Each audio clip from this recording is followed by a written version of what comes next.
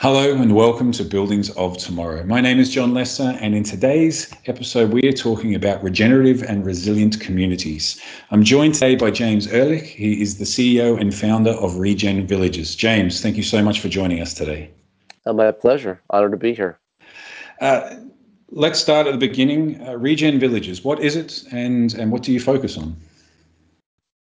So Regen Villages is a Stanford University spin-off company that I founded in 2016 as a Dutch holding company. So we're actually an EU entity, but with subsidiaries in Sweden, UK, here in the US, Canada. We're a very strange multinational startup with this intent to reimagine the future of residential living neighborhoods around critical life support systems of food, water, energy, circular waste to resource management, of course, connectivity to smart homes, and using our village operating system software, our Village OS software, to both design these neighborhoods and then operate those same communities.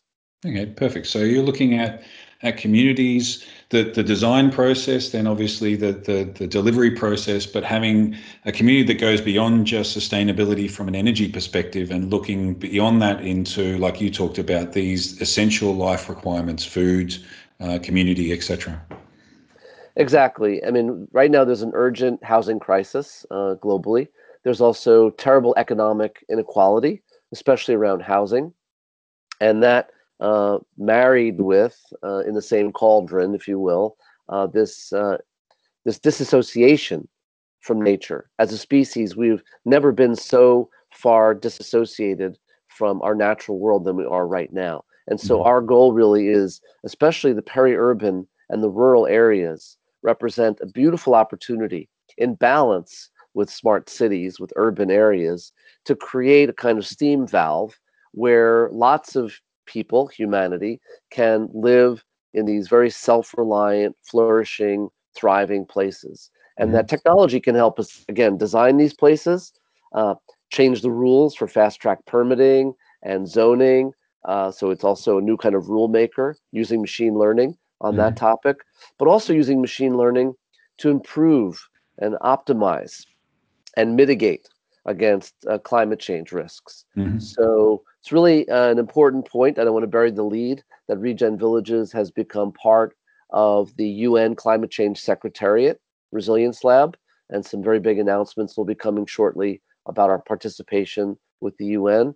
We're also part of the EU Smart Rural Villages Commission for the last couple of years, helping to, as a member, to guide some of the rules and regulations around grants and subsidies. And we're positioned Regen Villages, quite honestly, as a bridge really to big finance. So you mentioned the UN there, you mentioned the EU there. Can you just give us an idea, a summary of, what is the goal of these organizations with this topic? What are they trying to achieve? Right. So the main thing is that there's this colorful tiles called the Sustainable Development Goals. And they're quite pretty and they're quite lovely and they're quite important.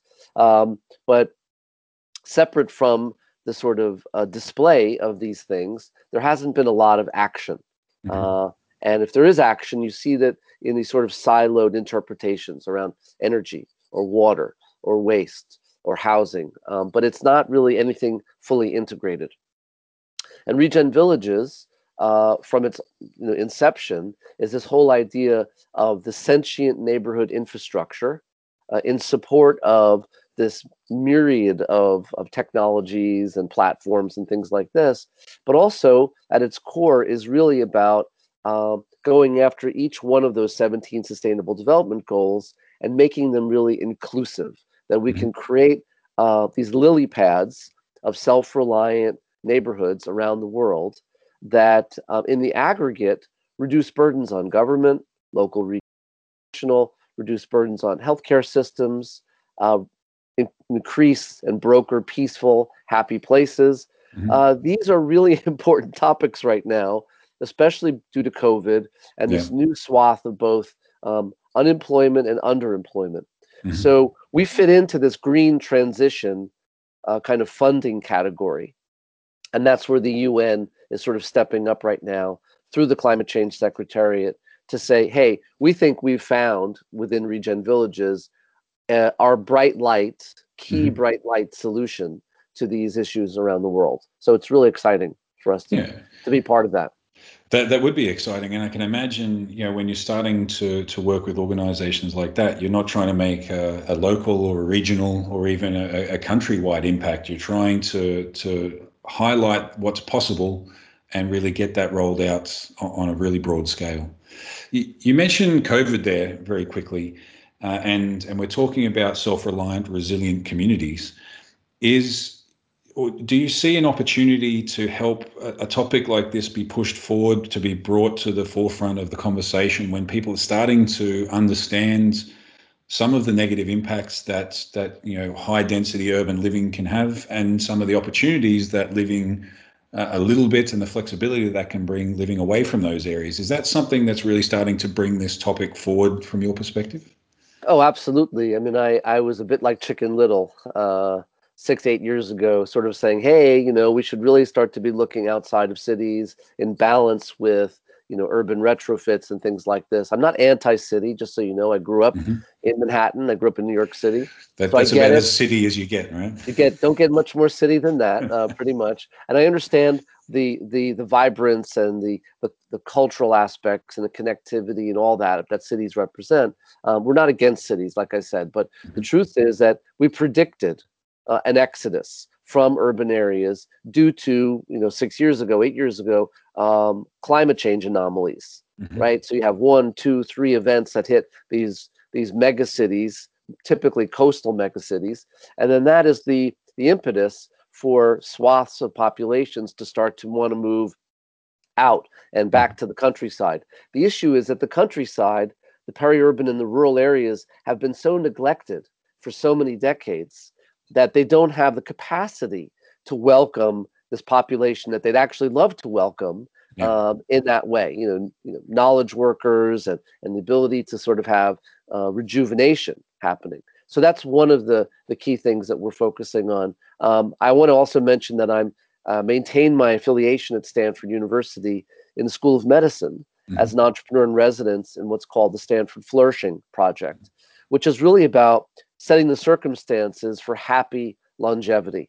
And that really has to do with, from our research, about place and the sort of blue zone research of access and agency with natural resources, so your food and your water and your energy and your waste to resource. All of that really contributes to better health, improved immune systems, and in creating these kinds of communities that, yes, are safer because they're not sort of piled in on each other and stacked on top of each other.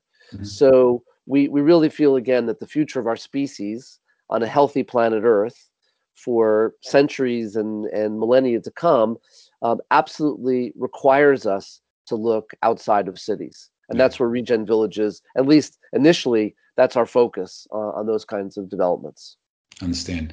It's a really interesting topic that you talk about there when you say that this understanding of additional impacts or additional influences on our well-being. The spaces around us, our comfort levels, our ability to access the things that we know we need, obviously connected with our employment level, our access to the resources and the expectations that we have for a modern life. It links a little bit to, we see a heightened understanding from an industry, from a global urban industry, to know the impacts also of air quality, of safety, of achievement, of productivity. All of these things kind of build together to create that well-being feeling. So we see a future, or specifically from a Regen Villages perspective, you see a future of this being an essential part of us. How do we, when we start to look at investment into communities and investment into infrastructure, how do we start to quantify these kind of really intangible benefits, or can we? And no, it's an amazing question and a great lead into the fact that we've initiated between Regen Villages, our work at Stanford University, and now Duke University on this topic of a new kind of spreadsheet, which is positive long-term externalities, meaning what does a Regen Villages community look like 5 years, 10 years, 20, 50, 100 years from now, as it blossoms and fruits and is overproducing these asset classes of clean water, clean energy, high yield organic food production, and waste to resource at a neighborhood scale, which are actually, again, as an asset class that we can show materially from an economic perspective that investing now in these kinds of communities will create a whole era of new economic models, right? And if you see what's happening right now, for instance, in the EU and Canada and other places like New Zealand and South Korea, and hopefully now with the new Biden administration here in the US, that we will have a focus on green transition. And what does that mean? It means new infrastructure, typically probably around housing, because that's urgent. It has to be sort of SDG compliant, Sustainable Development Goal compliant, with all of its regenerative resilient components. And also this realization that this globalized system of food, for instance, is actually not safe, because any particular government or country could shut their borders down from their exports, and all of a sudden you get a domino effect of countries beginning to do that. But then we realize that we're missing certain key ingredients that we no longer have been cultivating ourselves anymore. And so again, there's this idea of investing in this future that will be about resiliency, which is really about safety. And that's where we see this whole thing taking shape with this positive externality spreadsheet. So we can show sovereign wealth and pension fund and EU regional structural funds and other big government funds, that this is, especially the patient debt finance folks, that this is the way forward. And that's really where we imagine investment needs to be. I can only imagine the breadth and how many considerations you'd have to build into that new spreadsheet. I could imagine the brainstorming sessions and the rabbit holes that you would end up down as you went through that conversation. So you go through that process, you demonstrate that not only is there a personal benefit for the community themselves, so the members of that community, but also that taking this approach can pay and repay in dividends through the future. How do we get there? And maybe specifically for this podcast, for this conversation, how can the technologies of today help you make this a reality? Another great question.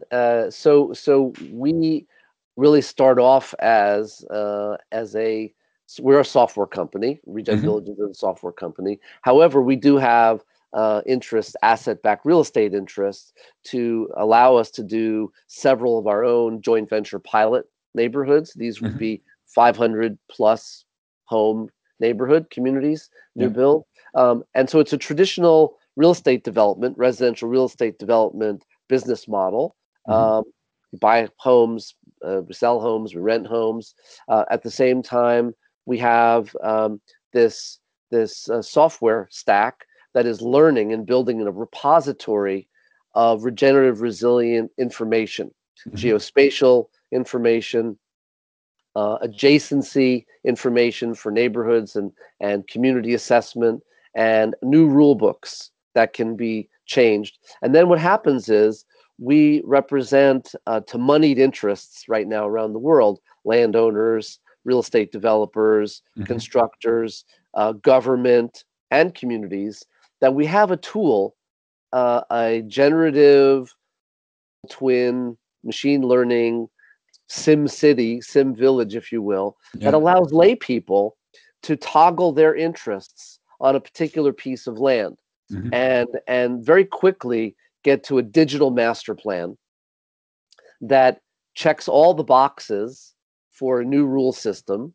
based on the old rule system, with a morph, basically with an onion skin over new rules. Then we can get to fast track permitting. And that really is a problem solver then for an entire again, very well-moneyed ecosystem of stakeholders. Mm-hmm. At that point, we take the software becomes the replication and global scale model, and many people have called us the Tesla of eco villages, because we have looking at this idea of climate related neighborhood infrastructure Mm-hmm. that can communicate with each other across the cloud, learn from each other, and autonomously improve or mitigate. So imagine you wake up in the morning and your neighborhood has had a software upgrade. That's in your benefit, Yeah. where you yourself, as a person living in the neighborhood, are not a product to be sold. The data really belongs to the communities, but rather that we look at machine learning and robotic assistance as a method for achieving a means to an end, Yep. which is flourishing and thriving. And I think that's something that as humans, we really need to aspire to. Yeah. And that's the new economic milieu that we're really talking about. So it's an evolution, starting traditional real estate development, making a new model that makes the old one obsolete, a la Bucky Fuller, and then moving towards the future. Okay. So as you mentioned, you're using that design process to try and make it easier to realize these communities, and also to make it more flexible so people can look at the options, look at all of the different things, because you are looking at so many different aspects to, like, I think you use the word toggle, to turn on their preferences, to say what are we focused on, what do we as a community or a developer or someone who's working with this, what are our key goals, what do we want to achieve, and then when we that enables us to create the community. Then once we have the community, it sounds like you described that, the people within that community obviously are able to leverage and benefit from all that information created, to have an integrated, connected community. And connected is probably, where I'll get to the question eventually, to leverage this connected community to realize benefits also for them as an organization. Now that connectivity, when we're talking about water, we're talking about waste, we're talking about food production, energy, mobility, all these different things. Like that has to be fun, but that has to be a challenge. How do you imagine that we get to that point of bringing all of that together? Well, that's really been the cause célèbre and the raison d'être for Regen Villages from its inception, right? Which is that there's amazing companies out there. You happen to be with one of them, like Siemens, for instance. And many of these companies have open APIs, application program interfaces, which can talk to our village operating system software.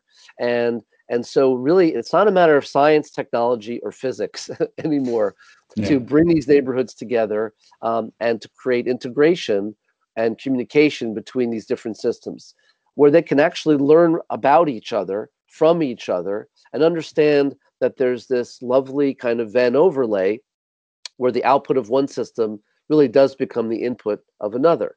And that's really the exciting future of technology, that it can be integrated and in support of these primary goals of neighborhoods.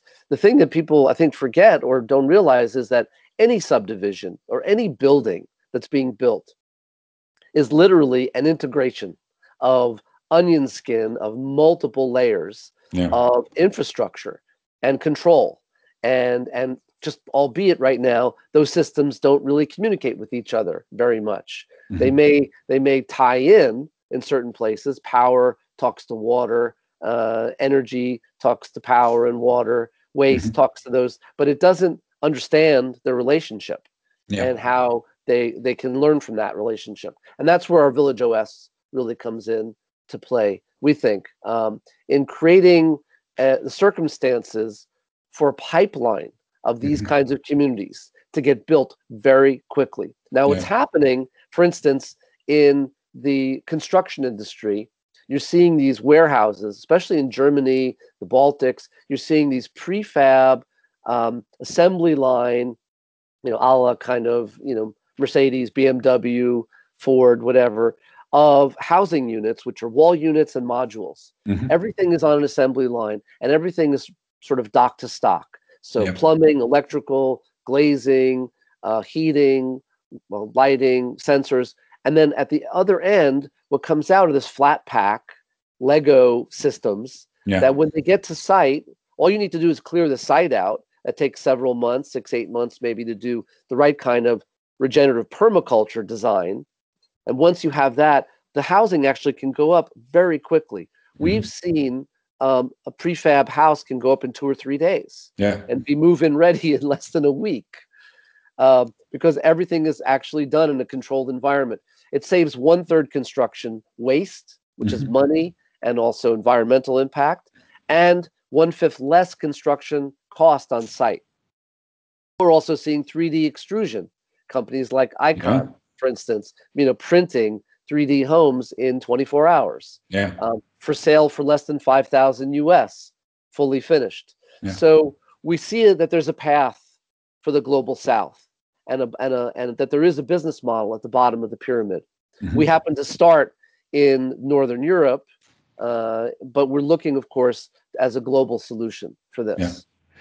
And that's my question, maybe, because you just mentioned, I think it's a really exciting part of the construction industry at the moment that we see not just an approach or success taking this prefabrication approach, but we see so many different ways to do it. As you say, 3D printing using a concrete or a concrete-like substance to the point of having laser cut wood panels that slip together. Or even at a high-rise construction, having modules that's plugged together, and we create apartments in 3 clicks. Is the timing right now? Is this also a key part that not only do we have the technology, the connectivity capabilities, the technology within the thing, the different disciplines, energy, water, power, etc., but also that in this time of disruption, we have different players, different people entering industries that used to have high barriers to entry, used to have traditional competitors. Is now the time that we can make this happen? Maybe is my question. The answer is we have an urgent call to action. I don't pitch this idea. I'm Yeah. not pitching anymore, right? This is really that we have this moment right now in front of us to do the right things. And we do the right things over the course of the next couple of decades, and we really double down and triple down and quadruple down on these kinds of developments, that we then set the circumstances for the next generations to come to have safety, to have resiliency, to use open space and previously zoned ag or ranch land, for instance. And it's anathema to try to build on that, but we can prove with our software and with our building capacity that we can actually overproduce a greater variety of artisanal ingredients and resources from those pieces of land, while also housing hundreds or even thousands of families on that same land. This is a revolutionary step for us to be able to use the current business models of residential real estate, but to affect positive change, construction, material industry, on the technology providers and their platforms, to really get things into this funnel going in the right direction. The answer is yes. Now is our moment. We know we can have a modern eco-village approach that can imagine, for instance, a neighborhood going from master plan to move-in in less than 12 months. Now, when you talk to somebody from a real estate development perspective, or construction or engineering or even government, they would say, no, you're trying to bend the time-space continuum on us. Like, that's impossible. But it's not true. It's actually, we've seen these kinds of developments happen around the world when you've got the right government, when you've got the right partners, the right funding and things behind it, and the pain points in the community that really want this to happen. Then those stars line up very quickly, and those things can get built. So we know, for instance, in Brandenburg, how quickly the gigafactory has gone up, faster than in Shanghai. Okay, how is that possible in Germany, for very traditional conservative kind of Burgermeister community to to make that happen. And the truth is, because there is this compelled need and an area that's looking to create a new economic rejuvenation, that's where we see us having this ability with Regen Villages to enable a quicker start, but then we can also come back towards the cities, suburban and even urban areas, with some breakaway pieces that are about urban infill for regenerative resiliency.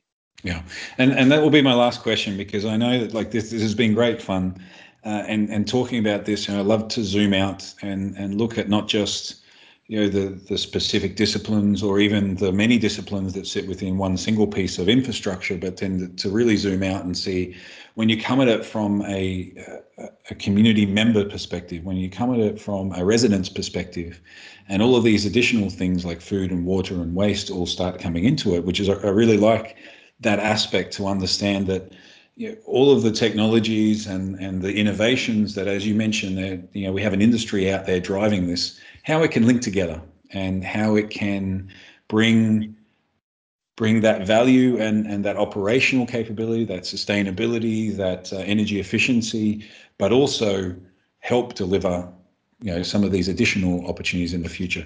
So my last question is, at the moment you have a focus on these resilient communities, and right there in your last statement, you just started thinking about, then we can start to bring this in. What can we learn from these lily pads, as you described it? What can we learn from these lily pads which can help us then bring these ideas into these existing urban areas? Yeah, and I really believe that that Siemens in many ways is at the forefront of a lot of these technological pieces, and as a means to an end for bettering the human condition. And that's really what what technology is all about at the end of the day. So the way I envision it, and this is my personal opinion about regenerative resiliency in urban areas, is that it's very challenging to take, like, for instance, a pre-war building in New York City and somehow make it a regenerative resilient structure, in terms of food and water and energy and waste. So, but however, we think that there's this opportunity to create these overlays. So whether it's rooftop farm and gardening systems, or atrium farm and gardening systems, water capture systems, energy production enhancement systems, that this becomes a kind of adjunct piece to that building infrastructure that supports the building, but doesn't have to rebuild it or retrofit the building itself. Yeah. And I think that's really, pretty interesting as a model to kind of get at block by block regenerative resiliency, or building by building, because I'm really a neighborhood guy. That's who I am. I grew up in neighborhoods, right? Yeah. And you in New York, you have these neighborhoods. They're tough. They're strong. They care about each other. They have this connectivity. That is the really the kernel of this. That we can get to safety, neighborhood by neighborhood, block by block, with these overlays. That's our interpretation of taking breakaway pieces from these lily pads of Regen Villages on greenfield areas and bringing them back into the suburban and urban context. So super excited to work with you and with Siemens on this going forward, however we can. Absolutely. James, thank you so much for joining us. It was a really great conversation. I enjoyed it very much. So thank you. And thank you to everyone out there who's listening. Please feel to comment, share, like, subscribe to this episode, but also to the show in general. Go out and check out Regen Villages. It's really interesting, and as you heard from this conversation, that the breadth of scope is amazing. So there are so many possibilities within the conversation and the thought process that James and his team is going through. So check it out. And as always, keep your eye open for future episodes. They're always coming every week, so keep an eye out. And otherwise, be safe, be healthy, and we'll talk to you soon. Thank you. Thank you.